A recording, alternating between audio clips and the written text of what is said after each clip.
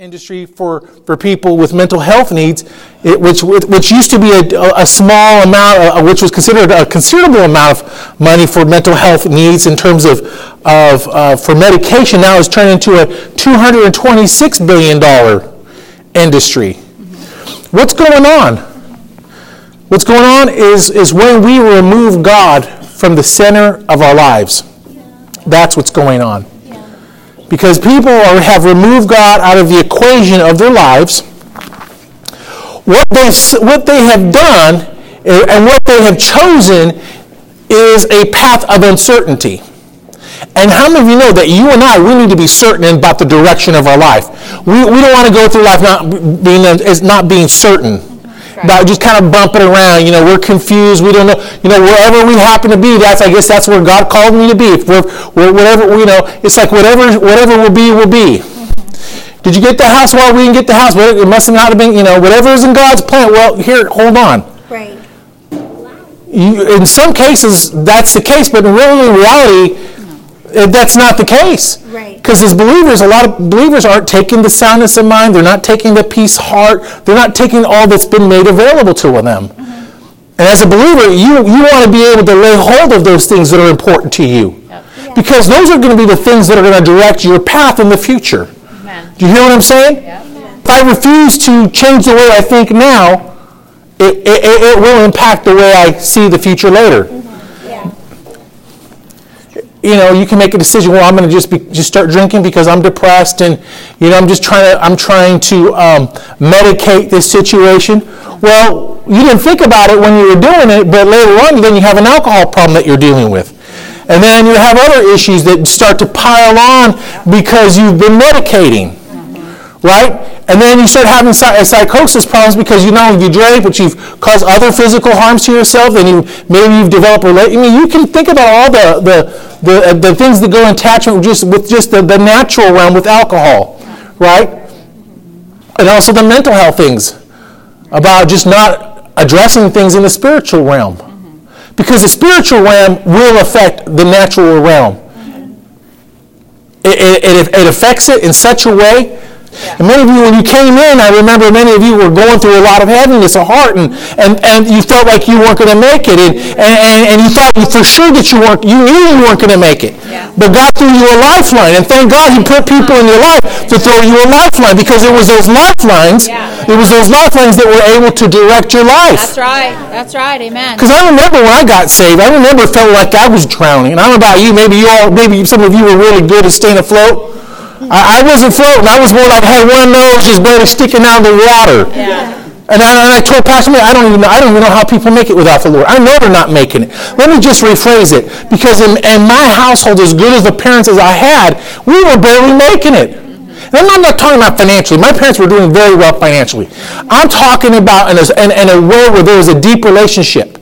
Not only an understanding relationship. Yeah. And you can't have what you're not willing to commit to. Do you hear what I'm saying?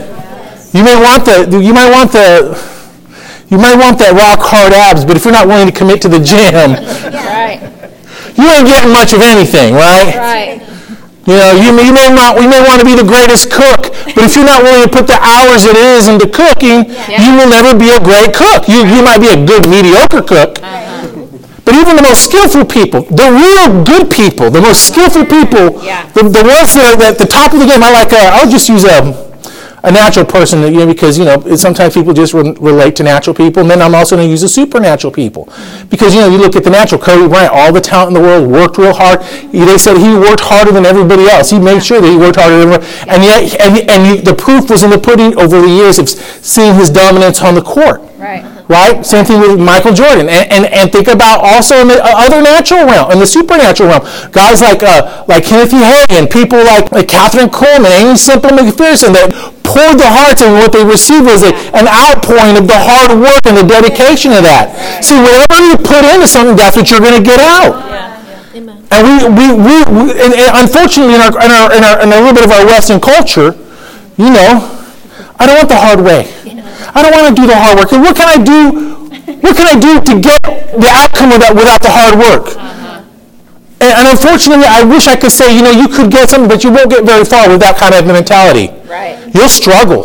Yep. And we lie to people. You tell them, you go to college, you work real hard, you get yourself a degree, and then you can get yourself a good job. And here's the thing, that's a lie. You can be very successful without a college degree. Now, I have a college degree. Pastor Marina has a college degree. We've benefited from it, but then at the same time, there's some areas of faith that you can benefit when you get schooled in the areas of faith. That's right. Where you're learning to trust God. That's right. Where He's going to help and meet your need, and where you work hard. Yeah, come on. I mean, I'll just even quote Elon Musk. He says, people don't really need a college degree, they just need to work hard. He says, if you put 80 hours a week in whatever it is that you're endeavoring, you will be successful. Yeah. But people don't want to hear that. Yeah. What do you mean put 80 hours? I don't put no 80 hours a week. Yeah. Oh, I need a job where I can work 40 hours so I can stick it to the man. I mean, come on. Yeah. Again, always trying to get out of stuff. You know what I mean? It's that mentality. I'm always trying to get out of something without doing something. Yeah. And here's the thing. Your heart's never going to get free without doing something. Yeah. Come on, amen. Yeah, we want to change, but we're not willing to make the commitment. Yeah. And here's the thing. Commitment is the big C word. Come on. It's a big word. Yeah. Especially when you say, I love you. Either that's going to make that relationship or break that relationship. You know, ladies, right? That's right. He says, I love you. It's a little too early for that. Or it's like what you wanted to hear. Uh-huh. Right? I've been waiting him for so long to tell me he loved me. Yeah. Right? Uh-huh. Or vice versa. Hey, the boat flows both ways, right? Yeah. Come on. We're moving up and moving on. Right. Let's open our Bibles to 1 Timothy, 2 Timothy.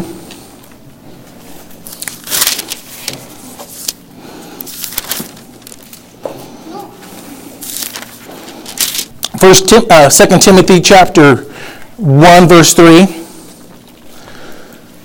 In 2 Timothy chapter 2 Timothy 1, verse 2, I said 2, but let me get my glasses.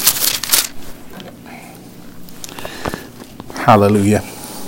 Verse 3, Paul writes to Timothy. He writes to Timothy because he's fathering Timothy in the faith. Chapter 1, verse 3, he says, I thank God whom I serve with a pure conscience, as my forefathers did, as without ceasing I remember you in my prayers night and day. Now I want you to know this is Paul writing to Timothy. Yeah. He's making connections. He says, one, he's thanking God, and whom he served with a pure conscience. See, whatever you do, you must serve God. If you want to be successful, you're going to have a pure conscience before the Lord. What does it mean to have a pure conscience? It means that if your motives are wrong, and your motives have been pointed out that they're wrong, guess what you do? You make the change. Because you want your conscience to be pure. You want to do things right. You're not trying to get out of doing things. What you're trying to do is trying to get into what God told you and following the divine instructions. Right? See, when you serve God from a pure conscience, which is a pure heart, there's no motives other than I just want to love God, want to please Him, want to follow His directions, things begin to change. Yeah. See, if you're doing things out of just trying to get what you want, I'm going to do this. If you do that, like it's a conditional thing. God, I love you. If you love me, if you bless me, I'll bless you. If you're always having that motivation, things won't go very well for you. That's right. Pastor Marina alluded to a little bit to this way. It can also translate into your forgiveness and walking in love. Remember what she said, that people who have conditional forgiveness don't live very long? Well, I'll tell you, that's very stark and very startling. That means we got to make sure that our conscience is clear and pure, because those things in the grand scheme of things will affect you and I. Amen? Yeah, that's right. Pure conscience, as my forefathers did, as without ceasing. I remembered you in my prayers night and day. It says, I thought about you. In other words, I not only operated from a pure heart, but I prayed for you night and day. Right? For greatly designed to see you, being mindful of your tears, that I may be filled with joy. In other words, she says, I know your walk has not been easy. Let me tell you something. When you follow the Lord, I don't say it's going to be easy. Especially when you're taking on a different way of living. Yeah, come on. Do you know what I'm saying? It's a curve. There's a learning curve. Anytime you take on a new job, there is an understanding that you are under a learning curve. And then that's why people say, "Oh, that was a rookie mistake." How many of you have ever heard that? That's a rookie mistake. Or when you're on a job and you make a mistake, "Oh, that's a rookie mistake." What are they saying? They're saying that's common to someone who's unfamiliar with the work or what's expected. Right. And when you don't know, it's okay. Yeah. Why? Because you're in training. Yeah. Now, 3 or 4 years down the line and you're still making rookie mistakes? Yeah. Come on, then people are questioning your ability. Yeah. Right? Right. So God says, I don't want you to live in a rookie state of mind. I want you to grow. I want you to develop. I want you to get on top of some things. Come on. In other words, as a believer, you shouldn't always be living with your emotions. Like, I'm being led by emotions. I'm being led by my feelings. Yeah. I'm being, the wind blows a certain way. He said something. My mom looked at me a funky way. All of a sudden, you're going to break down and cry.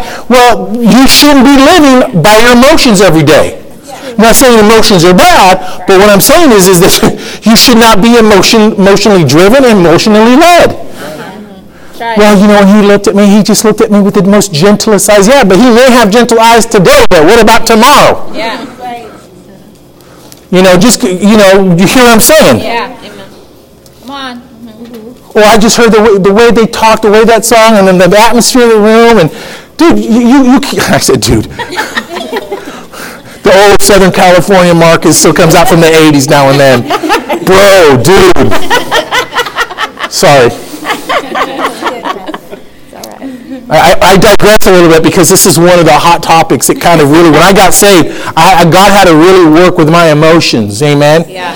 And as a believer, we can't be emotionally led. Yeah. When everybody said, "Hey, let's go do this," because they're angry, that's the first thing you don't do because everybody's angry. Yeah. Especially when everybody's in an agreement. That's when you slow down and say, "Why are we going to hang this guy? Why are we going to do this?" Right. Right? Right. I mean, that's just being sensible. Yeah. Because people, when they're emotionally led, are more likely to be the bandwagon, to groupthink. Right. Come on. And they stop thinking for themselves. Right. Because the natural tendency is, "Oh, he did all the work for me." You want to go by, "He did all the work for me." Yeah. I mean, really, if you're going to trust your livelihood on someone who says, "Oh, he said he's going to do it," and he's got a reputation of not doing stuff, and you're going to say, "Okay, I'm going to trust him because he said he was going to do it," you're a fool. Especially when you know he's got a habit of not doing stuff. You don't trust people. I'm just using this as an example, okay? I'm not saying, as a person, you've got to learn to trust the Word and trust God and not trust circumstances. Right. Amen. You got to learn to trust the Word. The Word is not going to go sideways on you. Amen. Right. Amen. The Word never goes sideways on you. That's right. People can go sideways on you, but we're not to be emotionally led. Amen. Right. And being just led by how we feel about people, how we feel about circumstances. Amen. Come on. Good preaching. I greatly desire, and verse 4 says, "I greatly desire to be mindful of your tears," right? But verse 5 says, "But when I call to remembrance the genuine of your faith that is in you, that dwelt in first your grandmother Lois, and your mother Eunice, and I am persuaded that it is also in you." I'm going to say something here. When there's genuineness in you, it will show up in your kids. Yes. Amen. And how did he know that? Because he knew his mother and his grandmother. He saw the purity of their hearts. He knew how that family operated. He knew that family always gave people the benefit of the doubt. Yeah. Or maybe they just didn't know. Right? He saw a purity of heart. And he saw it in him. Right. When you see people that are young that just have a pure heart, or maybe because they haven't been exposed to the world, people will say, "Oh, they're just gullible. Oh, they're just gullible. Oh, they just believe anything." No, there's a purity of heart because they haven't learned. They come from a family that's honest, that hasn't learned to distrust or be dishonest. Yeah. So when you come from an honest family, yeah, that may make you a little gullible, but here's the thing. I'd rather come from a home full of a pure heart and trusting people and believing the best of people than always being suspicious that everybody's out to do evil. That's right. That's right. God looks at a pure heart, and He honors the heart of a pure person. And we ought to be operating from that place where we have a pure heart, pure motives. We want to help others. That's right. We want to see God do His best in their lives. That's right. Amen? Because in the bigger grand scheme, it produces something. Yeah. What does it produce? Well, I'm glad you asked, because we're going to get into that. Amen? Amen. Therefore, I remind you to stir up the gift of God which is in you through the laying on of hands. Okay? But this is where it gets really good. He says, for God has not given us a spirit of fear, but of power, love, and a sound mind. Did you catch that? God doesn't give fear to teach you something. That's right. He doesn't create chaos to teach you anything. That's right. But He's giving you a what? What did God give you? Power, love, and a sound mind. That's right. Power what? Power, dunamis power for what?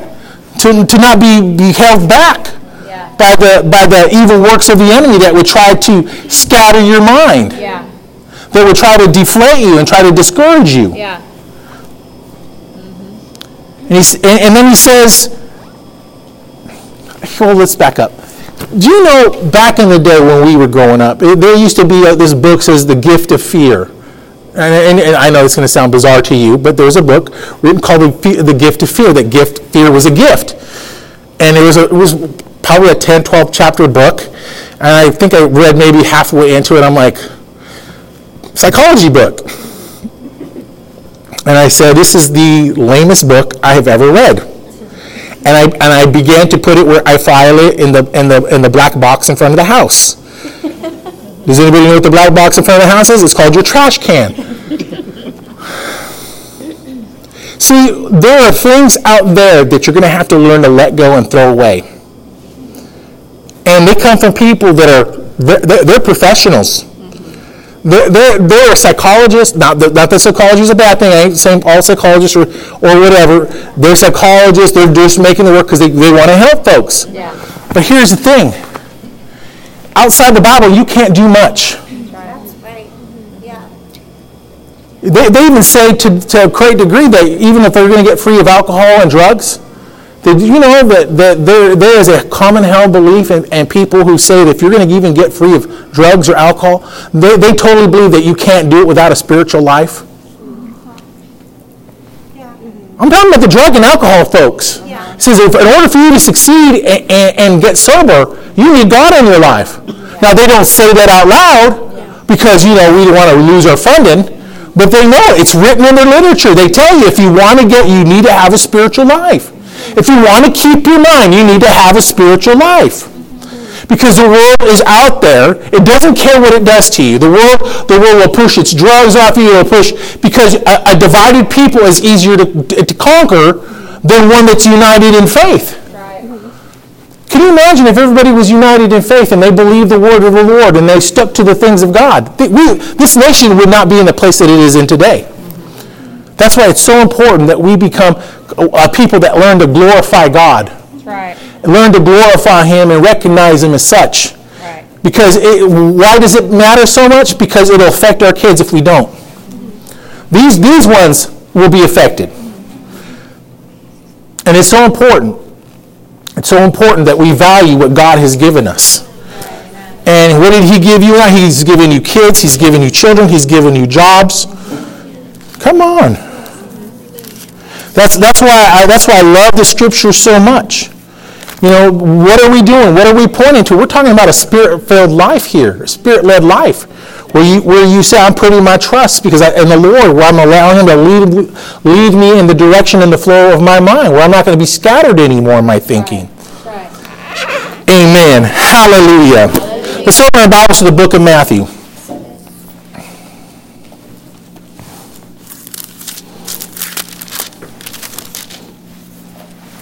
Every day our life is going to get better. That's right. Every day your life is going to get better. Say it out loud. Every day, Every day. my life is going to get better. My life is better. Jesus had a great day one day. He went out and he cleansed the leper. And then he healed the centurion with just his word. Amen.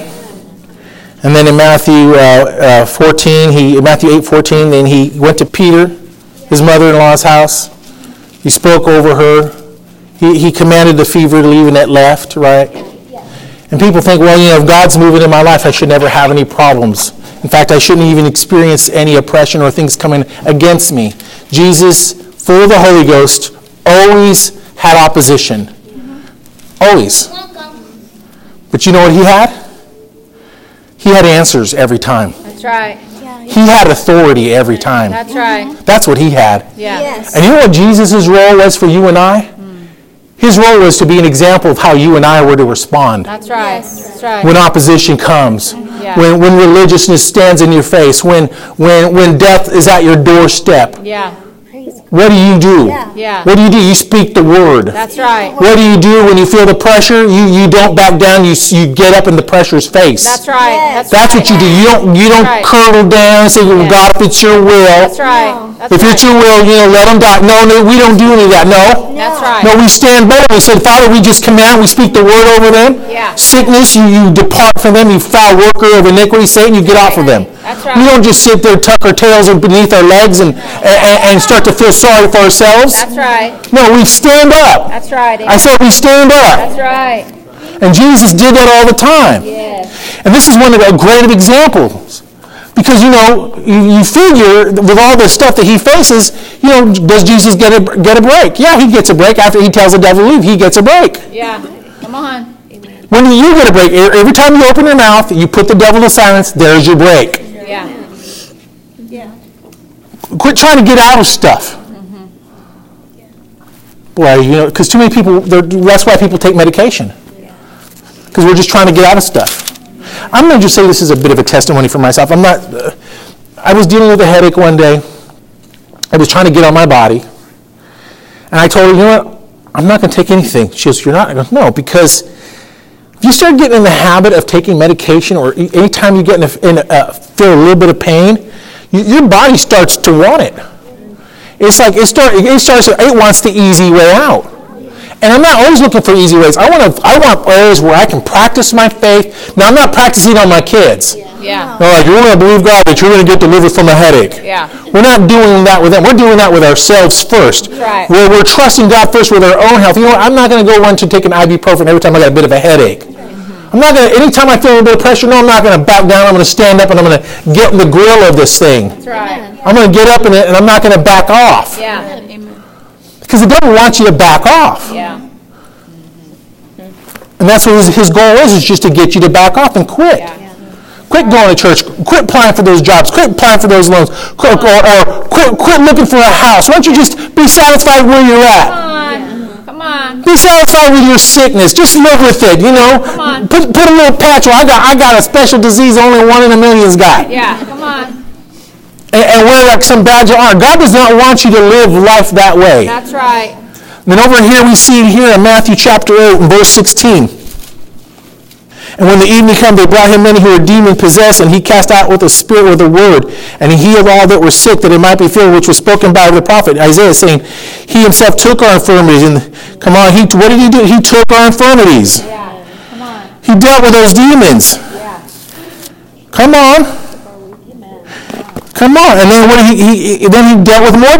He dealt with his disciples, and he dealt with the winds and the storm in verse 23, right? And what did he do? He talked to the storms. And the storms obeyed. Yeah. What's he doing? He's acting like how we're supposed to be acting. Yeah. Come on. You know how many believers, when there's a storm or a tornado, things going on, how many people just start crying, start whimpering?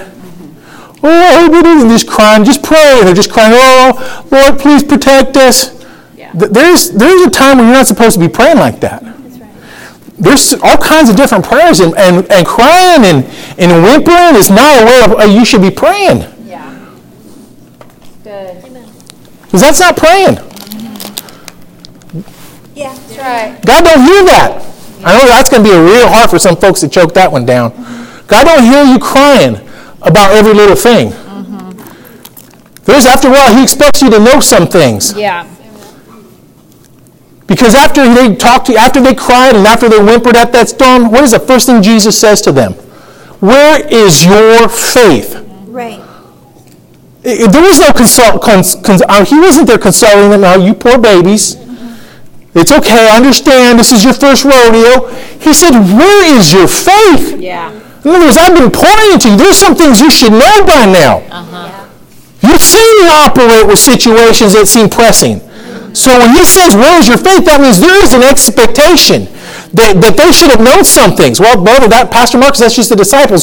No, that's an example to you and I. Yeah. Because if you and I look at the Great Commission, those are some of the things that we ought to be doing. Right. We should be saying unto, like Mark 11 says, saying on this mountain, be thou removed, cast in the sea. Amen? We should be talking to the sycamore tree. We should curse the mustard tree when it needs to be cursed. But, and here's the thing. If you're not talking, you're walking in the wrong direction. Yep. You should be saying something. That's right. Like those disciples, he got upset because they should have told that storm to stop. Uh-huh. And a lot of things are happening because people aren't saying, I command you to stop. There's no revelation of the authority as a believer that they have. Uh-huh. Say, I am a believer. I'm a believer. I have authority. I have authority. That's right. Where did you get that authority? Well, I'm going to tell you right now, you got it from Jesus. That's right. He told you, he said, whosoever shall say. He didn't say whoso, just the disciples. This is just for the disciples. Uh-huh. This is just for them. Mm-hmm. He didn't say that. No. He said whosoever. That's right. So how do you qualify for whosoever? If he says whosoever, you qualify. That's right. Come on. You don't have to try to wrap it around your head. Yeah. Now the devil said, well, here's the thing about the Bible. Here's the thing I love about the Bible. It says the devil comes to steal the word that was immediately sown in your heart. Mm-hmm. How does he do that? By bringing questions into it. Well, I don't know. Are you sure about that? Never heard of that. Well, just because you don't know and haven't heard something doesn't mean it ain't true. Yeah. There's a lot of things I have never seen that I don't even know about, but they're true. That's right. I've never seen the designs of the work of these jets that go that go Mach 16. But get there. I don't need to understand it for it to accomplish its job. Mm-hmm. You don't need to understand everything to understand that God has a way of doing stuff that He has put in your hands. Mm-hmm. You don't have to figure it out. All you know is He told you to do it. Yeah. And that you ought to get. I like what they used to say. If you weren't getting the job done, you need to get hopping on that thing. You can't be just sitting there doing nothing, because the work ain't going to happen by itself. Yeah. In other words, work ain't going to work itself. Mm-hmm. It's going to require you speaking in that mountain and laying hold of it with your words. That's right. Amen. Too many people want someone else to do it. I'm going to call my social worker. My social worker is going to do it for me.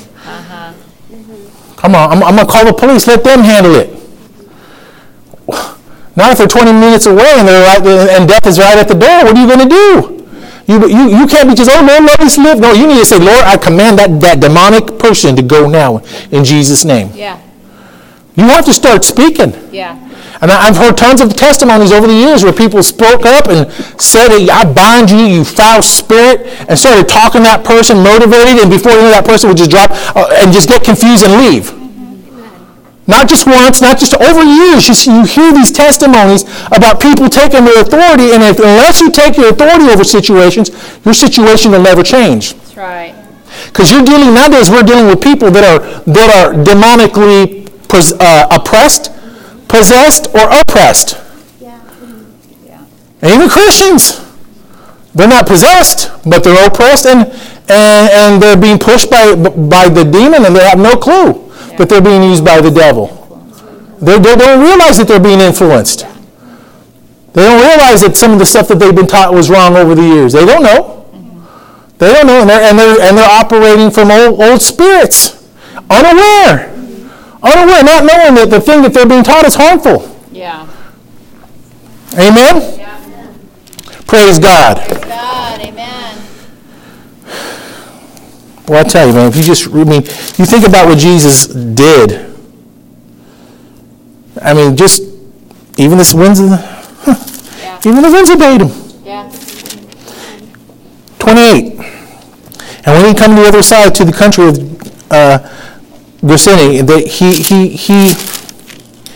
there he met two men demon-possessed, coming out of tombs exceedingly fierce, so that no one passed that way. And suddenly they cried out, saying, "What have we to do with you, Jesus, Son of God?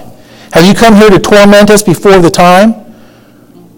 Now a good way off from them there was a herd of swine feeding.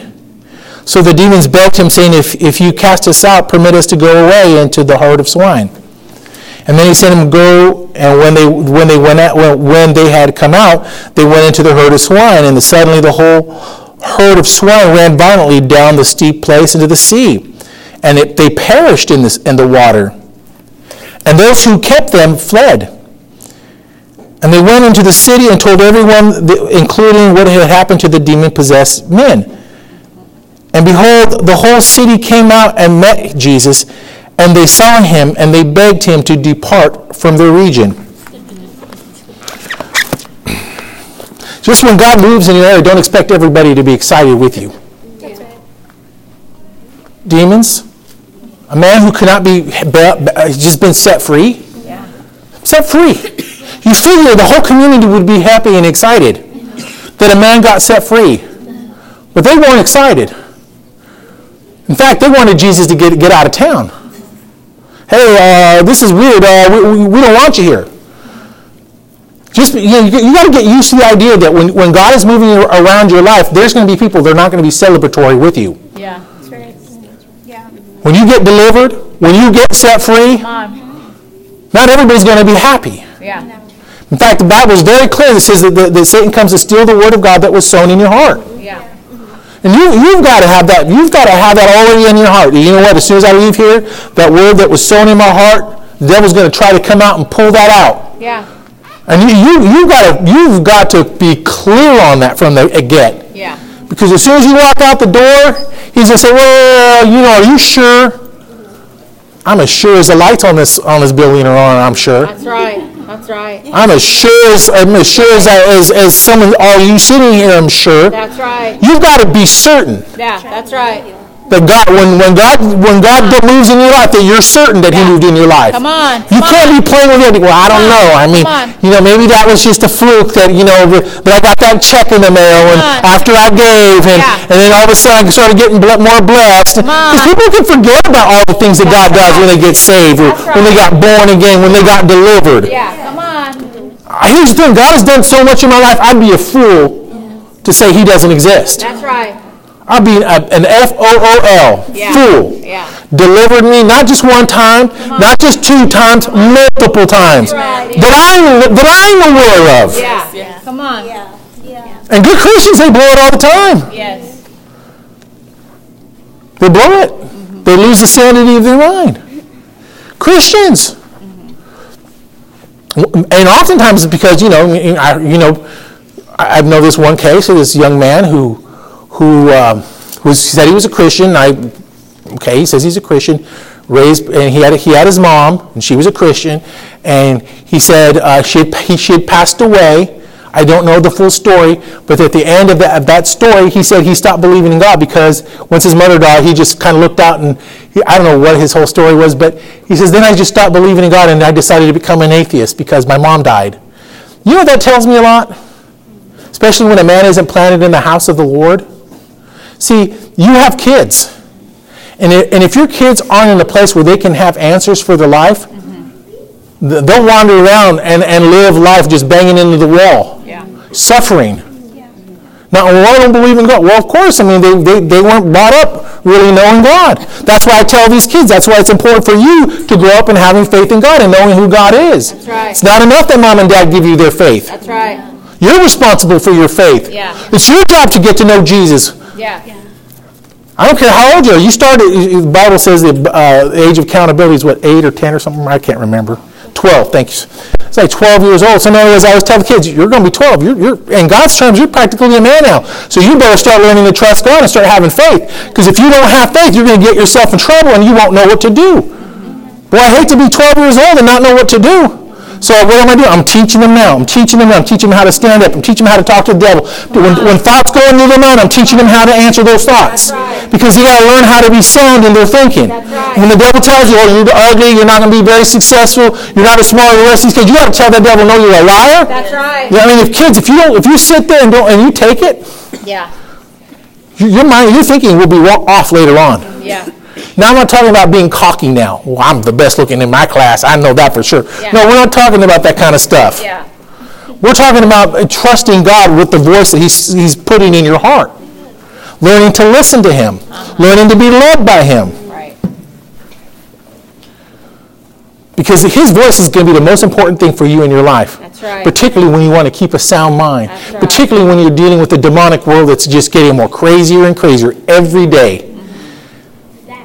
I'm telling you, the world is getting more whacked. I don't even have to tell you. You just flip on the news for 30 seconds, 60 seconds, you already know. And I'm telling you right now, as a believer, you are not of that mind. That's right. You are not of this world. You don't belong to this world. Right.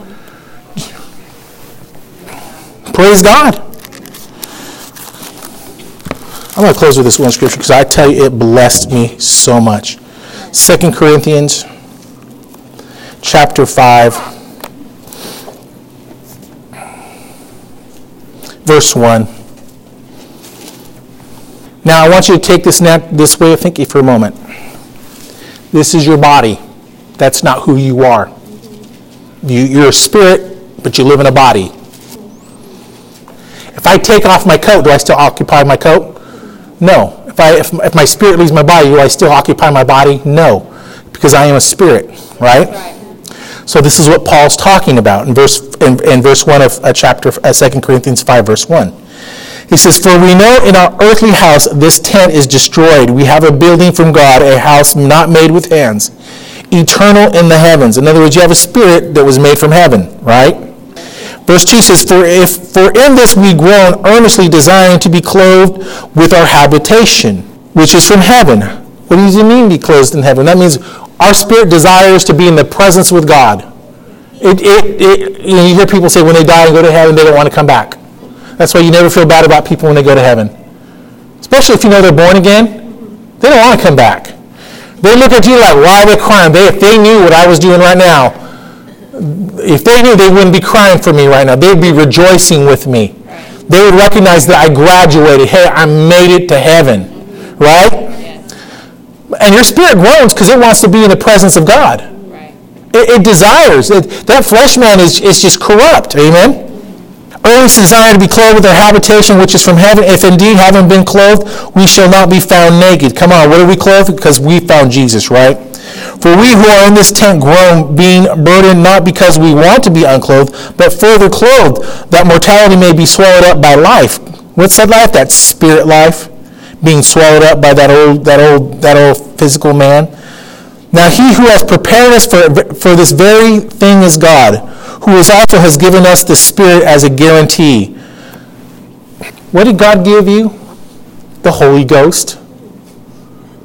That's your guarantee that you're going to make it. Come on. He could have just said, hey, you're going to be born again and saved. But he says, no, I'm not only going to be born again and saved, but I'm going to give you the Holy Spirit. Come on. Oh my goodness, how great is, he says that is your guarantee. That is your promise. Yes. In other words, you have that Holy Spirit in operation in your life. I mean, there's nothing that is withheld from you. There's nothing that is impossible for you. Amen? Amen. So we are also confident, knowing that while we are at home in this body, we are absent from the Lord. For we walk by faith and not by sight. You hear people say, for we walk by faith and not by sight. You hear people saying that. But a lot of believers, they say that, but they don't mean that. Yeah. Because we're always being sense-led. If we don't see things happening, we like little kids we can fall on the floor and start to cry. Yeah. Well, if God is in it, and they make all sorts of they jump to conclusions. They throw up thoughts that they're completely unaware, and as if they know how God knows something, or as if they have an expert knowledge on things. But I'm going to tell you, if you don't go to church but for once every year, for like say Easter and Christmas, or when someone dies, that's not really having a church life. That's right. That's no church life at all. That's right. In fact, your thinking on the things of God are going to be twisted. Yeah. And then when kids walk away from the Lord after you go to be with the Lord and you want them to follow God like you follow God, I'm going to tell you something, 3 days a year isn't going to help them. It's not. It's the heart that says, from a pure conscience, I know where my connection came from. That's right. I know where my healing came from. That's right. I know where my miracles came from. I know where I got the soundness of my mind. I know where that came from. Yeah, that's right. I know when I got delivered from drugs. I know where that came from. That's right. That's right. Boy, you sure telling people, boy, how to get free, what to do to stay free. Come on. I'll tell you, that's the best life to have. That's right. Amen. Because we walk by faith and not by sight. Amen. And many of us walk that walk. And we've seen God do so much because we have chosen that walk. That's right. That's right. We don't have to worry about we never have to worry about begging God for houses or money. That's right. Because we know, if he says, start packing, oh, God, you have a house for me. Yeah. Oh, I'm going to start packing. That's right. That's our testimony. Got into our first house, and we just, okay, Lord, we're going to move to California. You got a house for us? 2 years of our mortgage paid. Down payment paid. God took care of us, helped the money for, I was wondering as we're going, Lord, how are we going to buy appliances? Lord gave us the money on appliances before we left, and then when we got the money for the appliances, I bought them in Oregon, because you could buy them tax-free in Oregon. Coming down from Washington, huh? Yeah, Picked up some stuff over there, and then drove on our way down and moved into our first home here in California. And then God, when we moved in there, like Pastor Moon, we could have been very satisfied at staying where we were. We were satisfied. Yes, we were. Happy. Happy. We have a house, a 4-bedroom home. Each kid had their own bedroom. I mean, you have that in a big, beautiful backyard. I'm talking about being happy. If you ever, some of you may have never seen our old house, but we had a really comfortable house. Tom did. He mowed the lawn. I mean, we loved it. That's right. Nice RV parking. Because, I wanted an RV, and I said, I'm going down and get an RV. She goes, I don't want no RV. I'm like, You can get an RV. she said I can get an RV now. Praise the Lord. Everybody heard it. Get your RV. Get your RV. Bye. And here's the thing. And when we got in that, and then the Lord said, it's time to start making movement. We didn't hear an audible voice, No. but we knew in our hearts. Yeah. What did we do? We started packing our bags, we started loading boxes, started putting stuff away, started staging it. We did everything step by step to the point where we started staging the house. Then we started applying for loans. And then we made a good chunk out of our house. Yeah. And then we decided by faith that we were going to sell that house because we had someone who was going to sell us their house. And we had a house already set up. And then when we sold our house, the people who said they were going to sell us their house didn't sell us their house. We could have cried. Oh no, we must have not heard from God. Oh no, we must have blew it, God. We blew it. We didn't hear from you. No, we never said that. Yeah. Even in the face of the pressure Yeah. of that. Yeah. And then we moved in my mom. I thought, we're only going to stay with you for a month, Mom. We're only going to be a month. It's 9 months. Turned into went to 2 months, went to 3 months, went to 6 months. My mom was like, now you all said you weren't going to be here that very long. Then it turned to 9 months, and we were talking about, my mom was asking, when are you going? When? And my mom was still sweet. We had the best time when we lived with my parents. Yes, we did. Our relationship flourished during that time. We laughed. We had great dinners. I made dinner. Melina made dinner. We had so much fun. Made dinner. Huh? Mostly your mom. Made No, no, it was not mostly my mom. No, because I knew I didn't want all the pressure of my mom to cook. Took turns. And sometimes we cooked together. Yeah. But it was good because it really helped us as a family to bond. Yeah. And then we went and looked at houses. No. We looked at a lot of ugly houses. Yeah. I'm telling you, we looked at some serious ugly houses. Like mismatched carpet, but we went because God said, walk it out. Yeah. Walk it out. And then we found one house, and somebody wanted X amount of dollars for a house as if they did some serious work into it. All they did was put bamboo floors in there. And they wanted San Francisco prices. I'm like, girl, you done lost your mind. I done studied the market. And guess what? The Lord said, and it just seemed like I was the one trying to make the deal. And because God says, I have the house for you. And I remember one day we had a seed. The Lord put some money in her hands and said, we got to sow this seed and get it out of her hands. She calls me up because she mentioned this because we need to sow a significant seed to get in her house. I go, and it's funny because she said it and I was thinking it. As a married couple, it's amazing. No. Huh? You said we already did. Oh, I said we already did. Yeah. That's right. Thanks for correcting me. We already did. We already did. I thought, well, and then I thought, well, I kind of was afraid of that. And I said, okay, let's do it again. But I didn't argue it. I said, let's do it again. Yeah. So I went over to the post office. I walked up the stairs. I dropped that seed into the mail slot. And once you drop it in that mail slot, you can't get it back.